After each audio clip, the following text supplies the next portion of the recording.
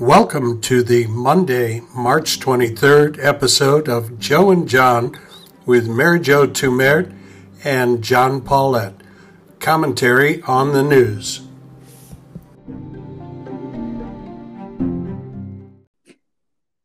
Hello, this is John Paulette. This is Mary Jo Tumert. And you're listening to Joe and John, news and comment of the day. And Mary, it seems like things cannot get any more incredible, but then we find out that the Senate cannot agree on a recovery bill. What do you make of that? I mean, isn't it so hard to understand what's happening? McConnell's saying, yeah, we have a deal. And all the Republicans are saying we thought we had a deal. And then Nancy Pelosi came over and we didn't have a deal anymore. Well, and it's incredible. McConnell gave a speech on the floor not too terribly long ago, and he claims that the problem is that the Democrats are almost treating it like an old-style pork bill, loading it up with what he derisively talks about as wind, environmental issues, other issues like that. Chuck Schumer follows him shortly after that and says that's not the problem at all. The problem is that the Republicans want to give the president and Secretary Mnuchin absolutely unbridled access to write these checks to whoever they want. Are you understanding it any differently than that? No, I think that's right. But I heard this morning someone say the problem is easy to solve because you set up a special master to manage those funds. So it isn't even the amount that the Democrats are really struggling with, it's that it's a slush fund. And the president isn't willing to say, I won't take any of that money for my personal business. All the things that just have created this, fear is too strong a word, maybe, but distrust in this administration's ability to drain the swamp. The swamp's all over them. I have to tell you, I don't think fear is too strong a word for me. Certainly distrust. The track record on Republicans giving money to corporations is not good. The president may have been very satisfied yesterday that we had a cushion from the tax bill. I don't know quite who he thought had the cushion. Certainly it's not the United States Treasury. But when we look back at that, we were told that this money was going to create jobs. It was going to help middle-class workers. And in fact, nothing like that happened at all, as even the president seems to recognize now. Yeah, and I thought when he said a cushion, first, maybe he thought, business has that cushion because we gave him the cushion in the tax cuts, but it's not what he meant. So that was kind of amusing to me. Well, I assumed that he meant the same thing you said, that it was amusing because, of course, they did not keep reserves. Instead, they increased shareholder value. What do you think he did mean? I think he meant there was a cushion in the economy, meaning it helped the economy so much. So the losses, essentially what anyone in the stock market lost was what was gained over the last couple of years. And those gains wouldn't have existed but for the tax cuts. That's what I think he meant. Okay. I think you're right, but I think it goes to the heart of one of the president's biggest misunderstandings. He thinks the stock market is the economy. And so gains in the stock market, perhaps that's a cushion there. They can fall back. But as you and I know, that's not the economy. And that certainly is not the economy at the restaurant down the street for me. It's not the economy of people running businesses of their own. It's not even the economy of major corporations. The stock price does not tell you about the viability of operating that company. Right. So I think Trump has always kind of misunderstood that, which is a little bit amusing because he's never been a stock market guy. He's a real estate guy. So maybe that's why he doesn't understand that. But I did hear Elizabeth Warren interviewed this morning.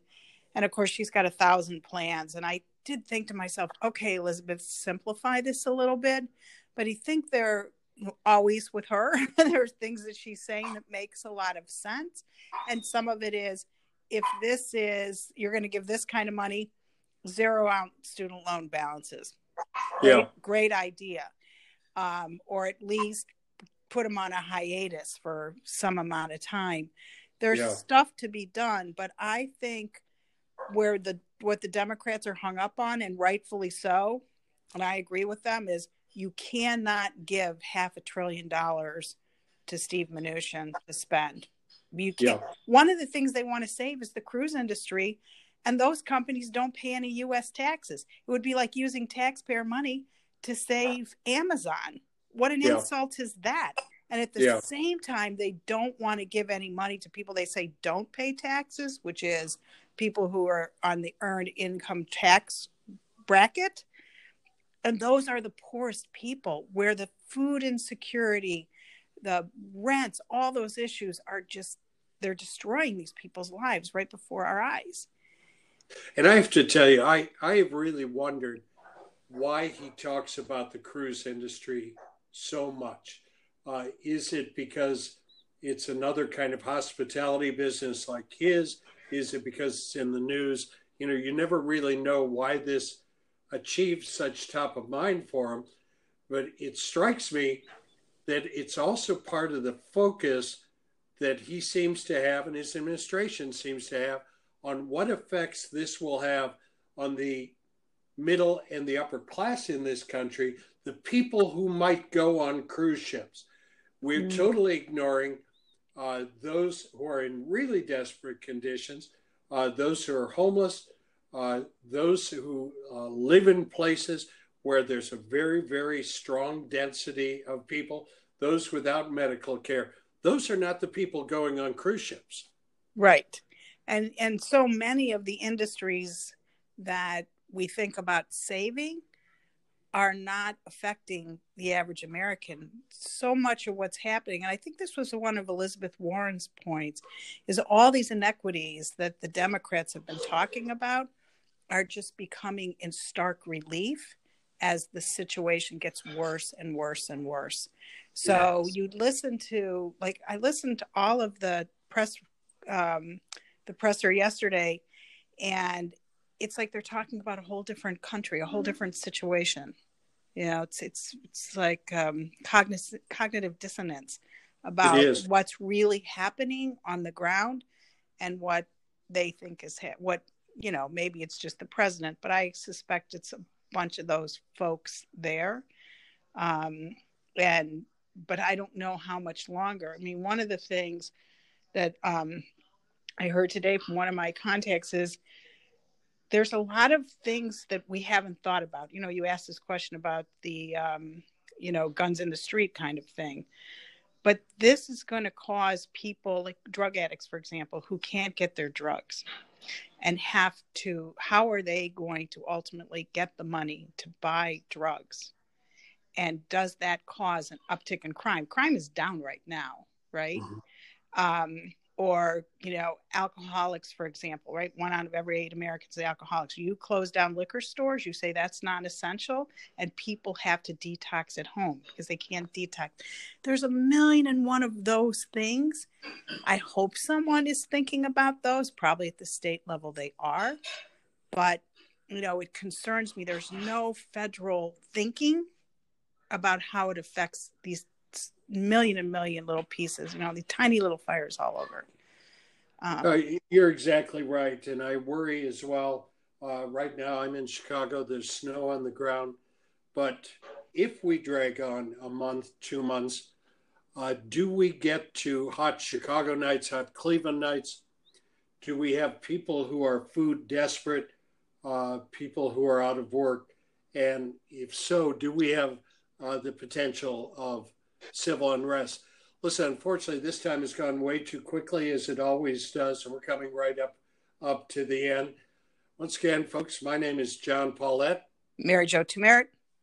And thank you so much for listening. We look forward to listening together with you again tomorrow. Bye.